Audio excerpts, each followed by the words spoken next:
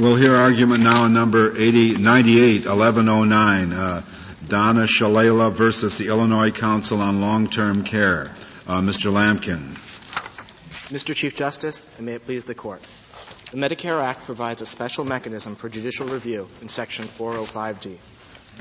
The principle that governs this case is that claims that can be raised through that judicial review procedure must be. Section 405H bars efforts to circumvent that procedure by singling out particular legal issues and seeking judicial resolution before the Secretary applies those rules to the claimant in a final decision. That conclusion flows from the text of the statute and this Court's decisions in Weinberg v. Salfi, Heckler v. Ringer, and Bowen v. Michigan Academy. Under the Medicare Act, nursing homes that meet the Secretary's minimum health and safety requirements may voluntarily enter into contracts with the Secretary to provide services to Medicare beneficiaries. The Medicare Act makes the same mechanisms for administrative and then judicial review that are applicable to beneficiaries also applicable to nursing homes that have or seek to enter into those contracts. In particular, Section 1395 CCH provides that any nursing facility that is dissatisfied with a determination that it does not meet the minimum health and safety requirements and is subjected to a remedy as a result is entitled to, first, a hearing before the Secretary under Section 405B, and second, to judicial review of the Secretary's final decision following that hearing. Mr. Lamkin, I guess what respondents really want is pre-enforcement review of the regulations. Yes, that's correct. And is that possible in your view under this scheme? No, Your Honor, it is not. The structure of the scheme and Section 405H specifically exclude pre-enforcement review. That comes from the language of Section 405H in particular, the third sentence of which says that no action against the United States, the Secretary, or any employee shall be brought under the General Federal Question Statute, which is Section 1331, to recover on a claim arising under the Medicare Act. And so what, in your view, the nursing homes have to wait for a deficiency citation? That's precisely correct, Your Honor. But if they then try to raise administratively some constitutional claim, for example, about the regulations, that can't be decided administratively before the level of the Secretary, I assume. That's correct. As the Court noted in Weinberg v. Salfi, the Secretary typically will not address constitutional claims in the administrative proceedings. But in Salfi itself, it was a facial constitutional challenge to a provision of the statute. Accordingly, but the Court nonetheless held that even constitutional claims, facial constitutional challenges to the statute, must be channeled through the specific review mechanism provided by the Act, and that the party could not bypass that mechanism by seeking a declaratory judgment under the General Federal Question Statute in advance. Mr. Lampkin, assume for the sake of argument that I don't agree with you that the text of the statute, the sentence that you referred to, is dispositive, so that there would be some, at least, practical point to this question. The question is this. Is it possible for a provider who wants to challenge the regs as vague or beyond legal authority or whatnot to carry that challenge all the way through to the point where they could be heard, i.e. to the district court and court of appeals level for that matter, or to this court, without risking the possibility that if the provider loses, the provider would be terminated or subject to termination by the Secretary as a provider? Is it possible, in other words, to challenge the regulations without at the same time assuming liability for the most draconian of possible results, which is exclusion from the provider scheme? The answer is yes, although we don't believe that this case presents that type of problem. I realize. And although the Secretary ordinarily would not impose termination or expose Medicare providers to extreme risks because it's a voluntary program, they don't. But that's a matter of grace. I mean, the Secretary may, the Secretary may not. Is there a way for this kind of challenge to be made without risk that the Secretary may? Termination is an extreme remedy that is reserved for the most extreme circumstances and violations. What normally occurs when a provider violates the statute, is the secretary or the surveyors issue a letter which specifies the remedies that will be imposed on a time schedule, including denial of payments if the remedy isn't. May I interrupt you there just for a second? So I take it from what you're saying that the secretary could right up front say, one of the remedies that I'm going to impose if you lose at the end of this process is termination. Now, if the secretary did not say that up front, would the secretary be foreclosed from terminating at the end of the process if the provider lost? I don't believe so, Your Honor, no. But the ordinary... So the risk would always be there. Any provider would know, whatever the odds might be, that at the end of the process, if the provider lost, the provider, in effect, could be eliminated from the benefit or the administrative scheme entirely. It's true that the absence of declaratory relief does subject them to some risk, but it is not the case that there's an extreme risk of termination for a provider that actually does nothing more than preserve. But there is some risk. I would consider it an abuse of the Secretary's decision to terminate a provider for doing no more than necessary to preserve its right to appeal. What the provider ordinarily would do is violate the statute, draw some remedy, and then it would come into compliance following that and dispute only the remedy. And if a provider comes into compliance shortly after the remedy is imposed, it ordinarily would not be terminated. Okay, but one of the provider's arguments is that the risks can be so extreme that there really isn't a proper challenge scheme on your view of the law because any provider is going to knuckle under rather than take the risk of being terminated at the end of the day. And so I think your colleague on the other side would say, well, sure, we may commit a compliance before the end of the day, but the reason we might commit a compliance is that the risk of losing is not merely the risk of losing a legal challenge, but the risk of losing our provider status entirely. And that, in fact, they're saying is not a legitimate appeal mechanism, and it ought to influence the way we read this statute. In fact, Your Honor, we believe that risk is overstated in the way the Secretary implements it.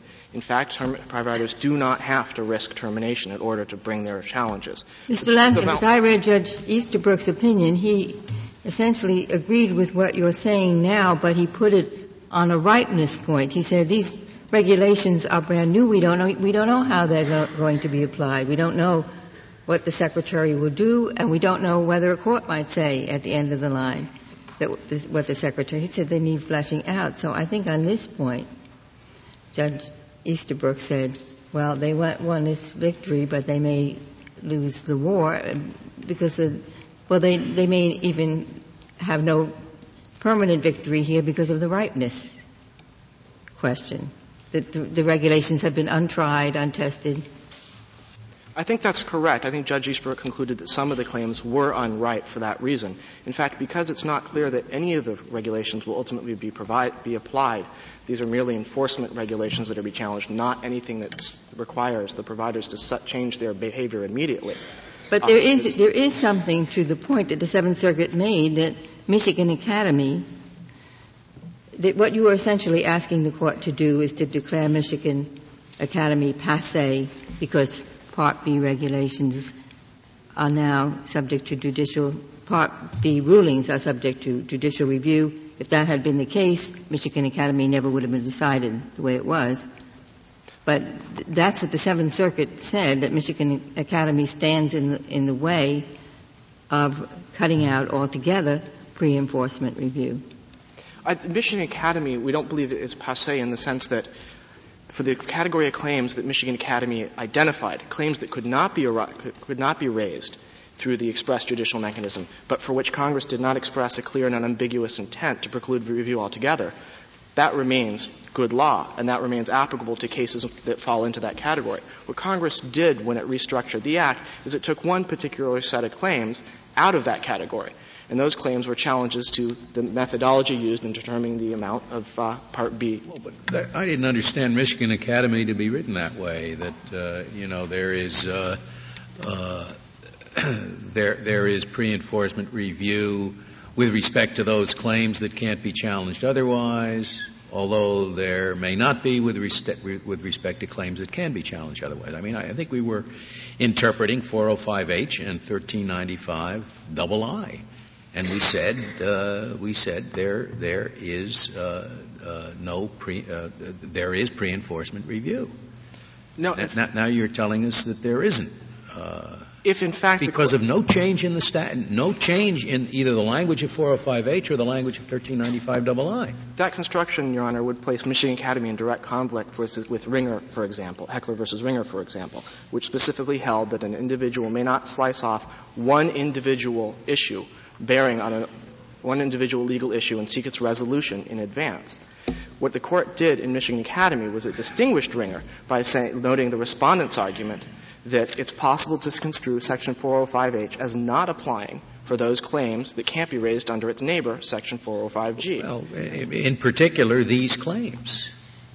In particular, the claims that were issued there under the statute as it then existed. But when Congress went and restructured the statute, it took the claims that were issued there. It's an interesting question of statutory construction. The review provision in Michigan Academy was interpreted a certain way. Mm-hmm. And it said there is review.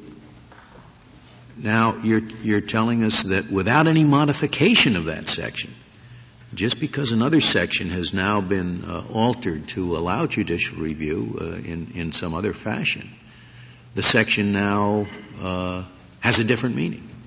No, Your Honor, we don't believe its meaning's changed. The only ambiguity the Court noted in Section 405H, without discussing the language, the only possible ambiguity it noted was the possibility that it might only preclude review for those claims that can be raised under Section 405G. If that's the holding of Michigan Academy, and that is the only ambiguity, the only aspect of the language in 405H it addressed. Now, is that the holding? You contend that's the holding of Michigan Academy? To the extent Michigan Academy addresses the language of Section 405H, that is the only potential ambiguity. Where does it say that? Where does it say that?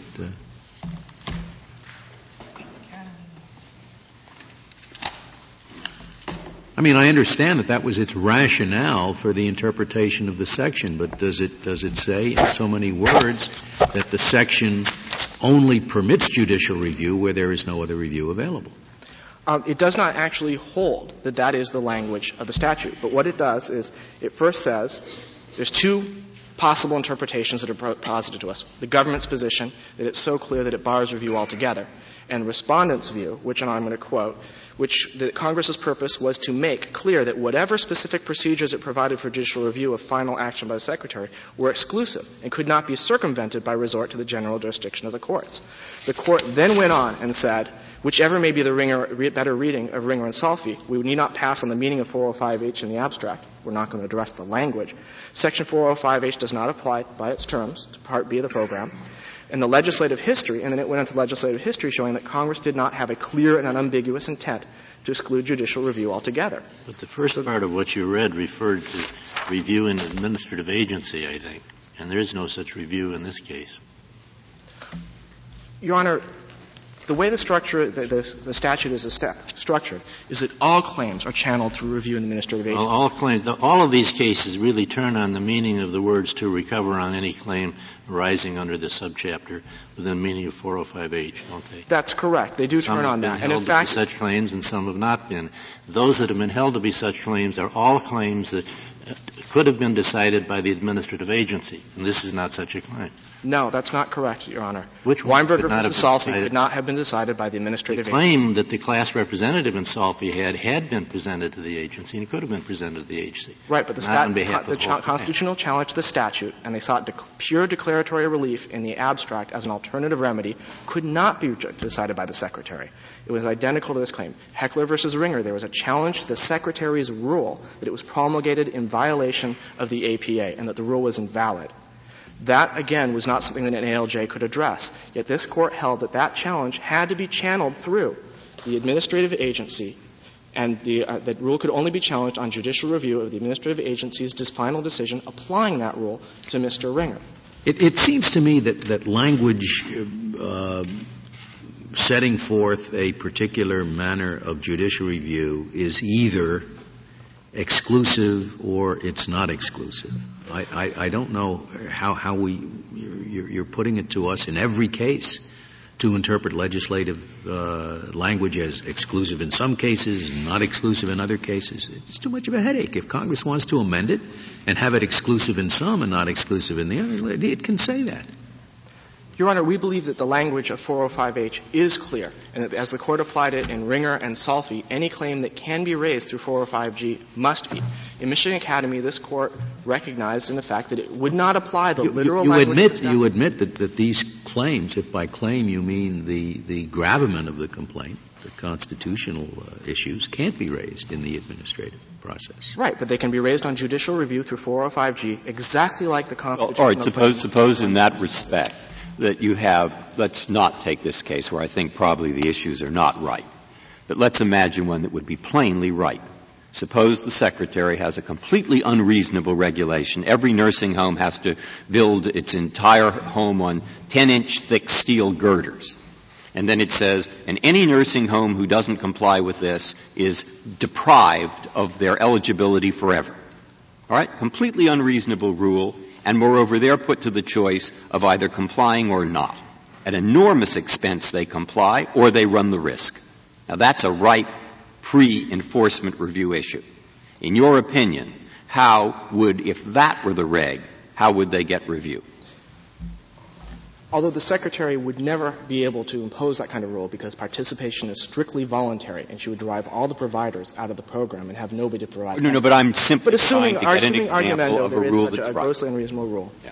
Providers, sometimes the absence of declaratory relief can impose difficult choices for providers, as it does for beneficiaries. In Ringer, for example, this Court held that Freeman Ringer had to bring his claim through Section 405G, even though he asserted first that he wanted a medical procedure. He asserted he could not afford it, and because the Secretary had a rule prohibiting payment for it, he claimed that he could not obtain the procedure absent a declaratory rule. Why wouldn't the following be a fairer result? Pardon? Why wouldn't it be fairer and consistent with all the statutes simply to say you've just mixed up ripeness and exhaustion? Their claim is right. 405G is an exhaustion statute. They don't have to violate the reg to exhaust. If it's right, it's pre-enforcement and right. Exhaustion means you give the Secretary a chance to pass on it. So you write the Secretary a letter, say, Dear Secretary, I think your reg is out to lunch, but you have a chance to pass on it first. So pass on it. And then having done that, they bring the results to court without having to violate the statute. There we have both ripeness and exhaustion. What's wrong with that? Two things. First, I should note that there has been no presentation in this case, that that's what's missing for under 405G. But you're saying that they have to violate. That's what they don't want to do. Right. And so they could go and present without violating by writing the Secretary a letter. That's one barrier. All right. Is that right, though? That's why I'm putting this to you. Are you saying that's what they should do? As an initial matter, what's one thing they would have to do. But we do not believe that's a necessary but not a sufficient condition. We believe they also have to violate the statute and therefore in order to present a claim, they have to violate the statute and present it to the Secretary? That's right. As this Court explained in Ringer, the requirement where members of the Court are a little hung up. Why you have to do both? Why isn't it enough to just go to the Secretary? Because the statute provides a specific mechanism under 405G, and that mechanism says that you have to challenge a determination by the Secretary that you're not in compliance. That's the only mechanism for bringing review under the statute. And the statute, as Heckler v. Ringer points out, this is not merely a provision that requires exhaustion. But then you turned it into a ripeness statute, whereas Ringer and Salfi and Bowen and everyone else have considered it an exhaustion statute. And Estabrook and everybody say, we're not discussing ripeness. And so what I'm thinking is, suppose it really is ripe. It's really ripe. What you happen to have are cases where maybe it isn't ripe, but suppose it really were. Even where it's ripe, the way that because of the enormous size of the administrative program and the enormous number of potential legal issues it could raise, Congress established a system where all challenges, the challenges of beneficiaries and the challenges of Medicare providers who voluntarily contract with the Secretary, are channeled through what is, in essence, a quasi-adjudicative system. And you get a final decision of the Secretary, and that is how you challenge the rule, is by challenging the final decision of the Secretary. If you made it ripeness, that would certainly be contra to Salvi, because Salvi was a fully ripe claim, and the Court said you couldn't do it under 1331, even though it's clear that the Secretary cannot rule on the only issue in dispute. That's correct. If it were a ripeness statute, it would be contrary to Salvi. Matthews versus Eldridge as well. It was a clear procedural challenge saying that we need pre-deprivation review. This Court held that the only way the claim could be raised was under Section 405G. Now, it said that you could determine the Secretary's denial of pre-deprivation review was a final decision, and you could immediately go and get review in the courts.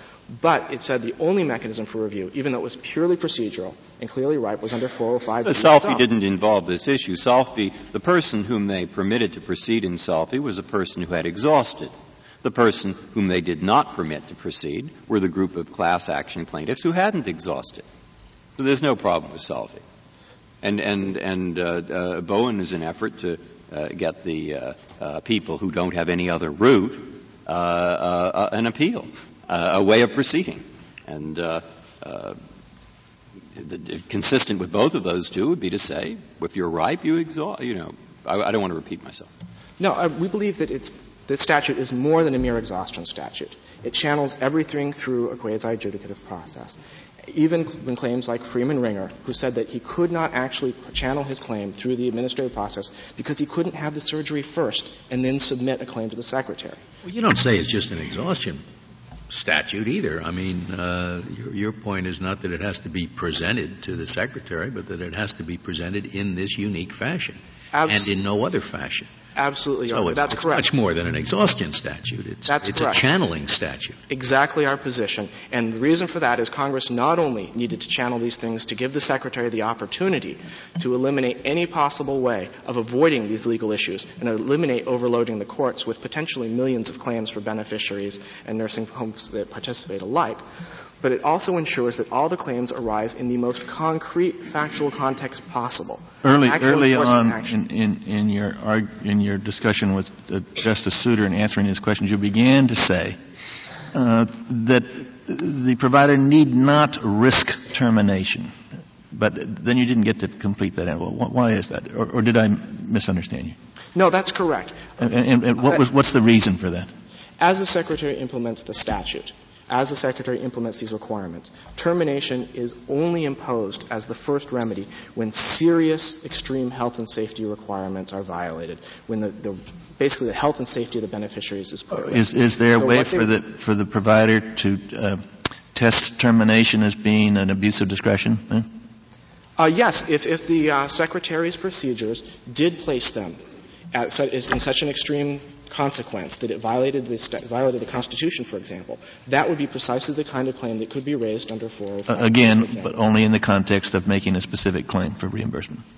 Only in the context of a specific application, yes. There would be two opportunities to do that, Your Honor, I should point out.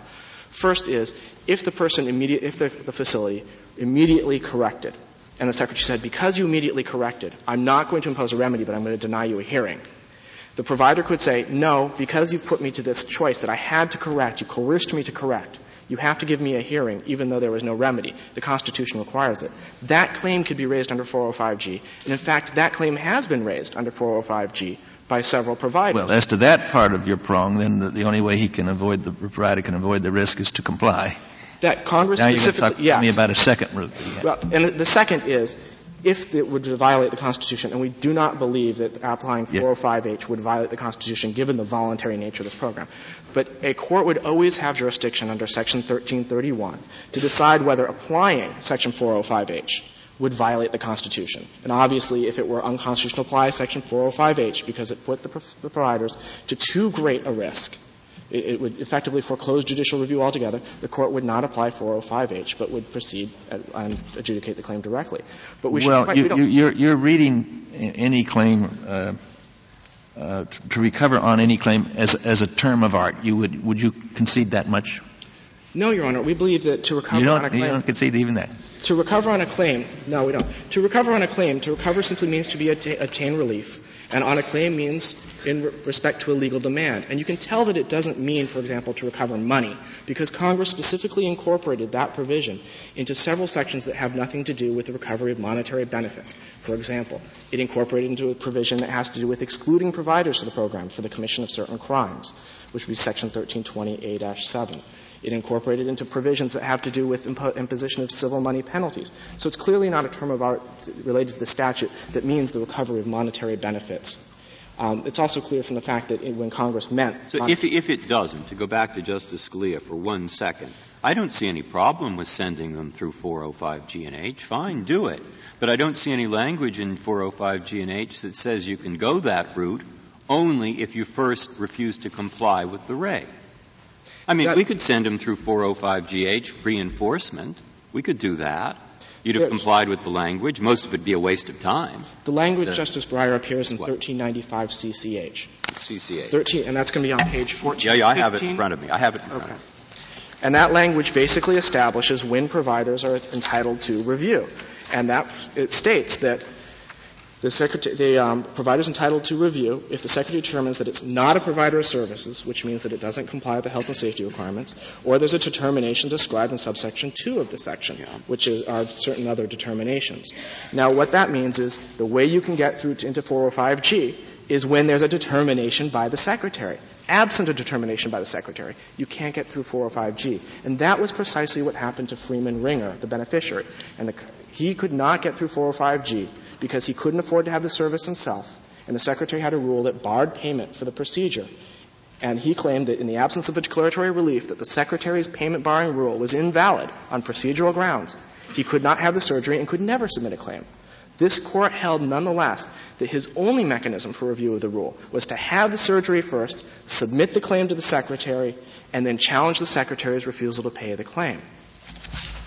I should also point that... Mr. Lampkin, may I go back to Justice Kennedy's question? He raised the point that you're implying you're using the language of H as to include a term of art. As I understand, and you said, of course, you're not, but as I understand it, you're reading that last sentence in H as if the words "to recover" were not even there. You'd come out the same way without the words "recover," I think, because the sentence would then read, shall be brought under Section 1331, 1336 of Title 28 on any claim arising, and you're reading it that way, as if the words "to recover" were not there. Isn't that right? No, that's not correct. For two reasons. Well, first, as the statute was initially enacted in 1939, it was clear that to recover meant to get money, because that was the only thing at issue. It was merely Social Security benefits. But as incorporated into the Medicare Act, it's clear that to recover does not mean to get money, because it's incorporated into provisions like the civil money penalties provisions and the exclusion provisions that have nothing to do with recovery of monetary benefits. That's why I think you're reading it as if the words "to recover" simply were not there. It means to obtain relief. But even if you had to obtain money or obtain some sort of benefit or entitlement, the Court interpreted that provision in Ringer as precluding parties from slicing off individual potential legal barriers to the recovery of money. But in Ringer, there also, one of the claims in Ringer, as I recall, was an individual benefit claim, so that... No, specifically, for some of the other beneficiaries, perhaps, Freeman Ringer specifically disclaimed any right to demand that he get a judgment entitling him to the procedure at issue there or payment for it. All he did was seek a declaration that the Secretary's rule prohibiting payment for that procedure was invalid, among other things, on APA grounds. But there was also a procedural basis for getting him the relief in connection with a claim which would fall under the natural meaning of "to recover." And that's precisely that same basis here. Well, I don't see the same basis. I don't see the same basis here. Anytime it's a pre-enforcement claim. There's the word "to recover" has got to be read out of the statute to make this particular claim fit within it. Ringer brought a pre-enforcement claim as well, and he sought to eliminate one particular legal barrier to his potential recovery. That's precisely what the respondent attempts to do here. It is challenging the Secretary's enforcement of the requirements of participation. The Secretary cannot pay and cannot allow its members to participate in this program unless they meet the requirements of participation. And so what they've done is they singled out the enforcement of the requirements of participation and said these are potential legal barriers to our being paid and to our participating in the program. And they have attacked them pre-enforcement to try and eliminate those barriers. That is precisely what Freeman Ringer did with respect to the rule that prohibited payment for his procedure. May I go back to another answer you gave, Justice Kennedy? You mentioned that the termination remedy was reserved for quite egregious cases. Is the restriction to the egregious cases in a regulation somewhere? No, Your Honor. That's simply a matter of administrative practice. The Secretary matter of grace by the Secretary. That's correct. I think the Secretary can be reversed for abuse of discretion? Yeah, if the Secretary were to implement the statute in a manner that is unconstitutional or an extreme abuse of discretion, the district court could reverse. Terminating for a violation that couldn't be appealed here. Yeah, that would be reversible error, I believe, yes. Thank you, Mr. Lamkin. Mr. Anderson, we'll hear from you. Mr. Chief Justice, and may it please the Court, I'd like to begin with the question that seems to be troubling the Court, and I think Justice Souter began the dialogue with the question this morning of whether it was possible for a provider to make a challenge to the regulations of the Secretary's rulemaking authority without suffering a termination. And Mr. Lamkin initially answered that question yes, and then he said, well, maybe no, and maybe it's discretionary. I would suggest that the answer is unequivocally no under the statute.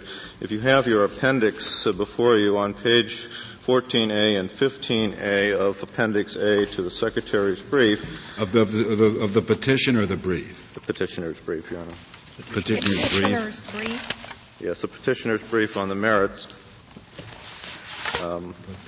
We see that on page 15A of the petitioner's brief of the merit in their appendix, we see under section 1395 CCH that this is the really only route for a provider to eventually arrive at the doorsteps of a 405G court. You see in the middle of that paragraph, H1, and to judicial review of the Secretary's final decision after such hearing is provided in 405, as such hearing is provided in section 405G. Now, what kind of determination gets us there? We see that in the preceding sentence. It has to be a determination by the Secretary that the provider is not a provider of services, in other words, is not even in the class of institutions eligible to participate, or two, a determination has been made. Well, you said the previous sentence. It looks like all one sentence to me. Am I You're correct. There's two parts to that first sentence, though. It says, an institution or agency dissatisfied with a determination by the Secretary that it is not a provider of services or with a determination described in section B2 of this section shall be entitled to a hearing under 405B and to judicial review under 405G. You then look over on the preceding page, which we see on page 14A of the appendix, we see that under B2, the determination there specified is a determination that the Secretary has refused to renew a provider agreement or has terminated a provider agreement for one of the reasons set forth in 2A, B, or C.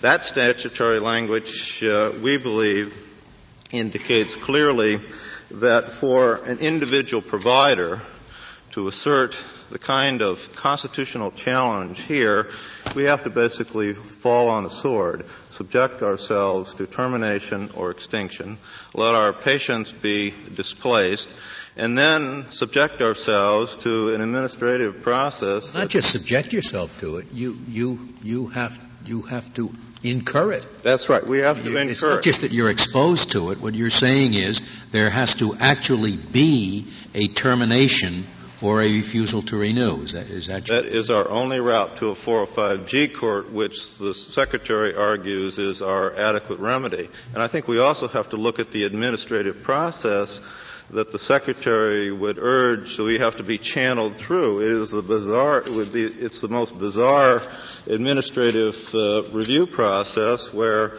the critical factual issues are not heard, the issues in the case are not narrowed, the adjudicator cannot hear or adjudicate your claim, and where the adjudicator has no particular expertise in your claim. Mr. Anderson, in this argument, the Seventh Circuit said, well, we don't know about any of that. These regulations are hot off the press. We have no idea how they're going to be applied and interpreted. So what you're describing is something that may be, but maybe not. And my question to you is there really a significant difference between the Seventh Circuit's bottom line, that is your vagueness challenge, your not possible to administer equally challenge, that they wouldn't hear any of those claims because they were not right? Is the bottom line significantly different? What do you get from the Seventh Circuit decision apart from the manual that would be different if the government had prevailed? Well, I think the government's position is, first of all, these kinds of constitutional claims can never be brought by a trade association. So we would get, under the Seventh Circuit's view, the benefits, the resources. But your members could, and you could you could then intervene. So that's well, even our members cannot individually bring this claim because this claim is not a claim for benefits. It's not a provider reimbursement claim. It is just a wholly untethered. But how then does an association get the right? I thought associational standing depended upon the right of at least one member. Well, I think it depends on the fact that at least one member has been injured and has a ripe claim. And I think the Seventh Circuit said at very least our APA claim challenging the fact that the Secretary has promulgated under the guise of a state operations manual rules that. But I thought one of your answers to Justice Ginsburg's question was that your members could not have, no individual member could have brought this claim. Was I wrong in thinking that? No, I'm saying that the Secretary's administrative review scheme does not allow this there's not a mechanism for us to bring this claim before the Secretary. That's why we believe we can bring it directly to the district courts under 28 U.S.C. Section 13. But that isn't responsive to my question, is that the Seventh Circuit said, yeah, we're not going to throw you out because you sued under 1331. But we're not going to listen to your claim about vagueness. We're not going to listen to your claim predicting inconsistent application because we don't know how these things are going to work. Well, I think what the Seventh Circuit said that the APA claim was ripe and that our claim that the regulations affect a deprivation of rights without a proper hearing of the timing and type demanded by the Constitution may or may not be ripe, and remanded that back to the district court, if I recall. But what the Seventh Circuit said was exactly, an industry subject to a battery of new regulations cannot ask for an all-at-once review, but must wait until the agency has worked through the process in administrative adjudication.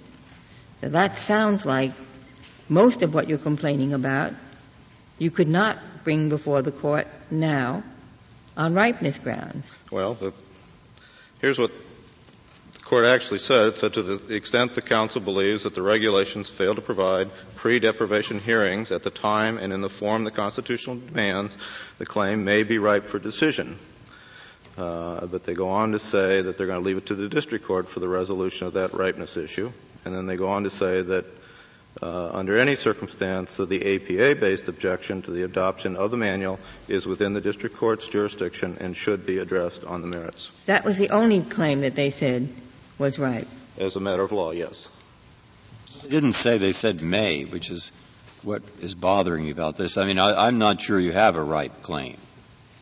And so if you don't have a ripe claim, there's just no problem. You'd simply go through the regular process. Don't we have to decide that first? Well, what are we supposed to do? So assume that you have a ripe claim and then decide hypothetically? Well, certiorari was not granted on the ripeness issue, but I think that we clearly do have a ripe claim as to the APA objection and as to the remainder. I think the Seventh Circuit is correct that it should be left to the district court to determine whether or not ripeness. So if you assume it's a ripe claim, and you do have the language you just quoted at the beginning of your argument, that language seems to say, well, we're sorry, this is an anti-pre-enforcement review statute. That's what the language does. So even if it's ripe, you've got to go suffer this penalty because that's what it says. I think that's correct. All right. But I think response to that is what? Well, I think the response to that is we're really by that issue with Bowen versus Michigan Academy. You say Bowen was interpreting it didn't interpret H. They said it interprets 1395 II. What the court there said is mutatis mutandis. And so we don't have to reach, it says, the interpretation of G or H. We have to interpret what the words mutatis mutandis meant, i.e. the equivalent language in II. And so that's what they were interpreting there. And we're not talking about II, we're talking about C. Or we're talking about something else, or G or H. Well, I think we're really talking about that third sentence of Section 405H. The court in Bowen versus Michigan Academy squarely held that the government was contending that third section prevented resort to the grant of federal question jurisdiction under 28. I know there's no doubt the government was talking about that in Bowen. In Bowen, Michigan Academy, but what the court said was we don't have to reach an interpretation of G or H because we can deal with this by interpreting the equivalent of mutatis mutandis language in II. And that made it applicable to the instance where, in the absence of the court's interpretation of II, there would be no review at all. Well, this is different, says the government, because you get review eventually. You just get it under a certain hardship. Well, we get it only if we fall on a sword. And let's talk about what type of review we get under Section 405G. Section 405G courts are courts of very limited jurisdiction. You're talking now about the district court. Yes, I am. Yes, I am. Let's assume that we go through this kind of what I call a Kafkaesque administrative proceeding where the hearing officer won't hear or adjudicate our claim. The Seventh Circuit said they didn't know enough about it to agree with you or not. Is that right? I didn't read it that way. How did you read it? You're on it. I just read it to say that our APA claim was ripe, and that as far as our claim that the regulations fail to provide pre-deprivation hearings, that would be left to the district court for further factual resolution. I think that our claim what you referred to as your APA claim, to be clear on what that was that the manual, you contended the manual required notice and comment, and there had been no notice and comment. So that was a discrete, concrete issue. That's correct. Unlike your prediction of how these hearings would work. That's correct. There's two pieces. But let's take the APA claim for a moment, and let's say we have to channel that through the administrative exhaustion mechanism of Section 405B.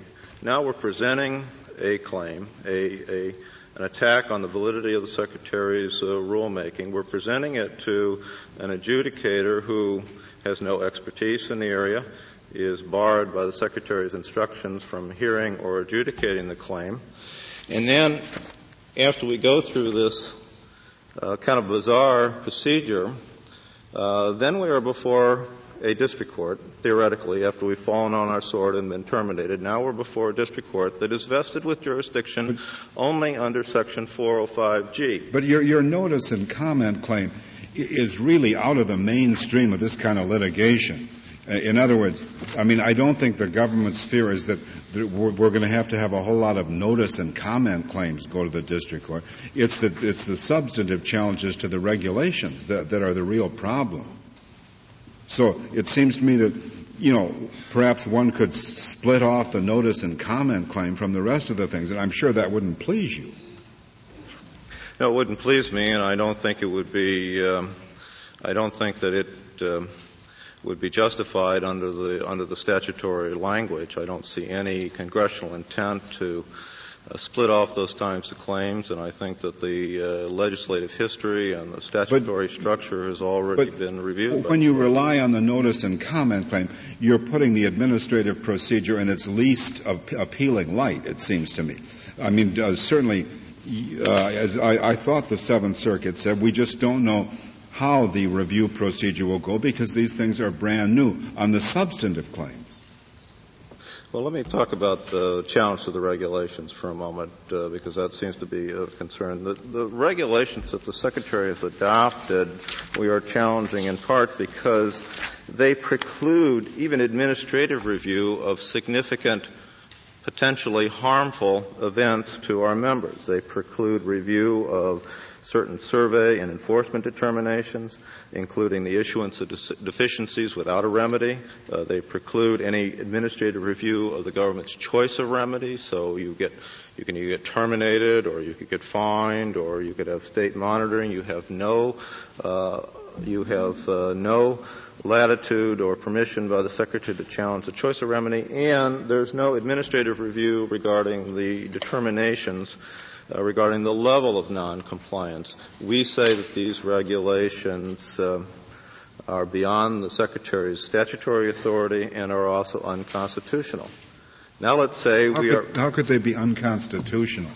I mean, your client is free to run the nursing home and give up the federal support.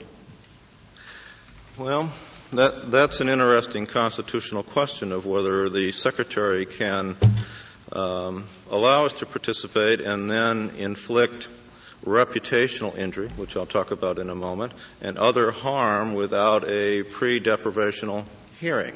One of the reputational harms we allege is the fact that these determinations, which I've outlined here and that are non-reviewable in certain circumstances unless you fall on the sword, have to be published. They stay on your record. They have to be put on a website. They have to be posted to the state agencies. They have to be posted to residents and patients.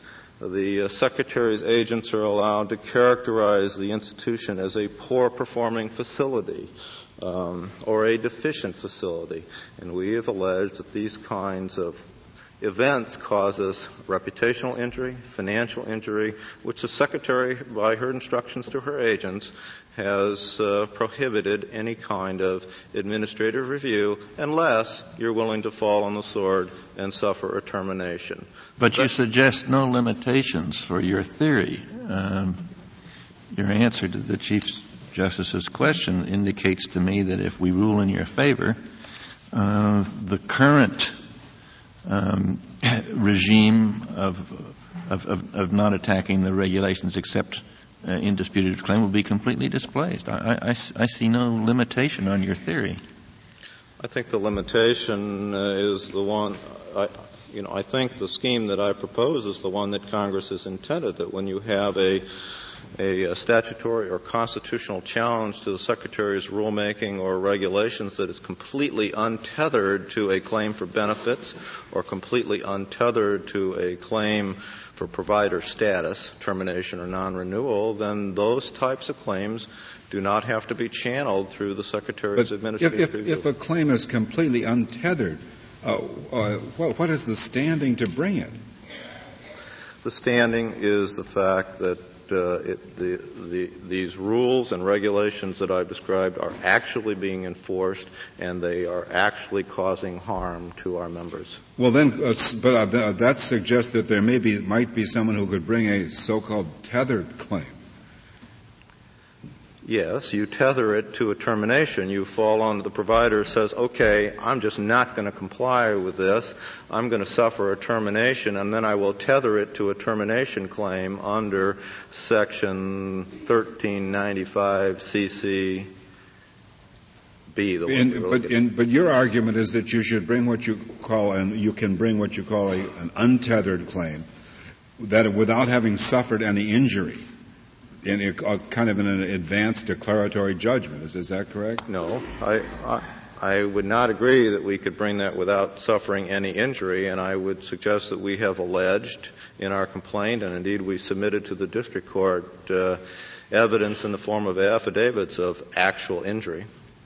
How does it differ from the situation of the one plaintiff in Ringer who said, I can't have post-review because I haven't got the money to get the procedure and be denied the benefit. So I want an upfront declaratory ruling that I am entitled to reimbursement?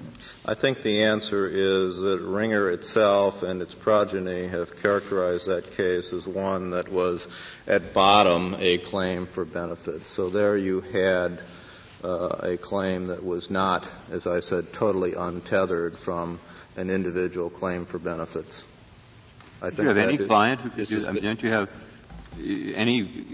What I don't understand as a practical matter is you must be somebody in all the clients that you have that could violate some minor provision of this thing and incur a fine of $2.50 and make all the claims that you want to make in the context of litigating the legality of that fine.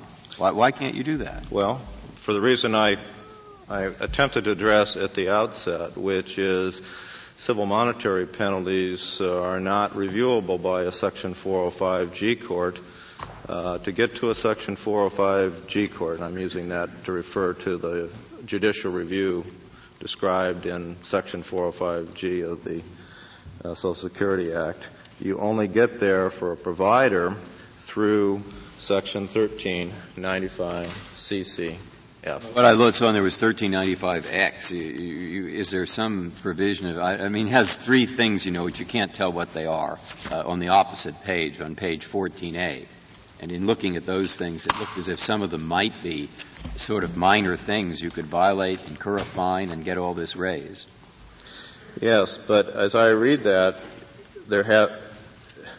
paragraph 2 goes hand in hand with A, B, C. In other words, you have to have a refusal or renewal or a termination after the Secretary has made one of those determinations. You see, Your Honor, the words after the Secretary?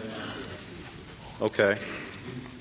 The whole thing is very dense. Does the Secretary have any record of wishing to cooperate with providers for little test cases? Not that I'm aware of, but that's exactly what the Sixth Circuit did in its decision in Michigan, the Michigan Association case that is the other half of the split that brought us here, the Michigan Association case. There the court candidly acknowledged that the practical difficulties that the nursing homes face is pretty much the same catch-22 that the Supreme Court addressed in McNary versus Haitian refugee, and they said that really didn't trouble them. We are confident that at least one of its members will find a test case worth pursuing through which the association's constitutional and statutory claims have been heard. I say that's ridiculous and bad policy that without a scintilla of evidence in the legislative history or the statute, we would arrive at a conclusion urged by the Secretary where our members, we cannot bring these claims at all through an association, and our individual members can only bring them if we fall on a sword. Be put out of business. The question of cooperation, Salfie itself was an example of that, wasn't it? Because as I understand that claim, it hadn't gone the entire administrative route. But the court said the Secretary can waive the exhaustion part of it.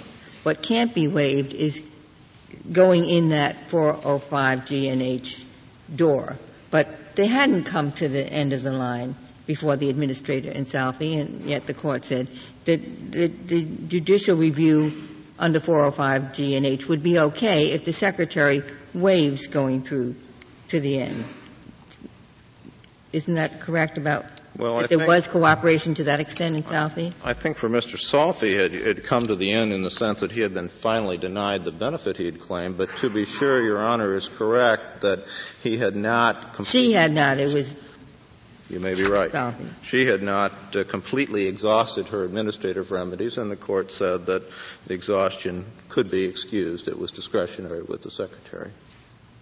Do you have any I can understand you're upset about the concern that you have to be terminated from the program before you can test its legality. Is there any other concern? What I mean by that is, do you suppose that you could have pre-enforcement review, but you had to exhaust a procedure before the Secretary before you got it. That is, you had to write to the Secretary or ask the Secretary for a hearing or ask the Secretary to consider changing the regs or present your objections, get a decision from the Secretary. Yeah. Do you have any objection to those normal kind of exhaustion requirements? Yes, I do have some other concerns because the normal kind of exhaustion requirements are bizarre as applied to this situation. The Secretary would have us incur the expense and time, which often takes months or years, to go through an administrative process where the hearing officer or ALJ is barred from hearing our evidence, commenting on it, or adjudicating it. And then, as I was trying to explain, if we go through that process without an adjudication, without any fact-finding, without any clarification of the issues, now we finally have the right to review under a district court. I get that. Now, what happens it happens in criminal cases even. You do this all the time. You say, Secretary, I don't want to comply with A, B, C, and D. The Secretary says you have to. Say, okay, we'll make a stipulation here. We'll do it under protest. You may refuse to enter into the agreement, you see, because we're not complying with A, B, C, D. Now, we'll agree, we'll appeal all that, whether you're right, have to do it or not. In the meantime, we'll go ahead. All right, you see, in other words, you do it the same way like a suppression of evidence case or something. They say, we're going to convict you, but we get to appeal the suppression of evidence. Isn't there a way of doing that? Making an agreement? So the answer is you don't know. I don't know, and I don't think there's any history of the Secretary being so benevolent. I also want to comment, if I may, you said, do I have any additional concerns, and I've tried to articulate the falling on the sword, the futility of the administration of exhaustion remedy. But I have an additional concern about the constraints that Section 405G puts on a district court when one of these claims, hypothetically, it's now gone through months, if not years, now this claim arrives at the doorsteps of a district court vested with jurisdiction only under Section 405G. That court's hands, I would suggest, are really tied. That court is sitting as basically a court of review. Section 405G says it may affirm, modify, or reverse the Secretary's decision. The Secretary herself has taken the position that the district courts sitting pursuant to Section 405G have no fact-finding ability, that they are sitting literally as courts of appeal. She took that position in a case called Grant versus Shalala. It's a Third Circuit decision, and the Third Circuit sustained the Secretary's position, finding that the district court had no fact-finding ability. The district court then is presented with an inadequate factual record because the ALJ couldn't hear it. And the district court, if you read 405G literally, can only remand to the Secretary. But as we know from this Court's decision in the Melconian case, its powers to remand are very limited. It can remand only if the claimant has presented new evidence and, like kind of a Rule 60 burden, has to demonstrate that the new evidence didn't exist and couldn't have been presented to the Secretary, and that good cause exists for not presenting it to the Secretary on the way up to the administrative process. So I would suggest that, first of all, we have the falling on the sword, then we have the futility of presenting your claim to an ALJ who won't hear it or rule on it, and then you get to a court who the Secretary has persistently maintained has very limited powers to sit merely as a court of review. I suggest that is absurd to impute that intent to Congress with nary a scintilla of evidence in the legislative history. I thought the Secretary had conceded in this case that you could make your record in the district court. Am I wrong on that? I haven't heard that concession from the Secretary. I think that she's certainly taken the position in other cases that the district court is constrained. I'll look through the briefs again. As to questions over which the Secretary has no competence, like constitutional questions, then the district court is the first instance decider. Yes, but how can the district court is going to be constrained because sitting as a court of review, it is not going to enjoy the benefit of a fully developed factual record that may be necessary to resolve the constitutional claim. And so you have kind of a bizarre ping-pong game ping-pong match where the case comes up to the district court without an adequate record, and the district court, trying to comply with 405G and this court's decision in Melcanyon, says, well, I have to remand it to the secretary's ALJ, who can't hear the claim. Not a problem. We can just disagree with the secretary that the district court can't take evidence. I mean, if this were a court of appeals, I can understand that position, but you have a district court. They're used to taking evidence. You could. I'm just suggesting that the secretary herself has blocked us at the outset, in the middle, and at the end. I have no doubt that she has not been benevolent.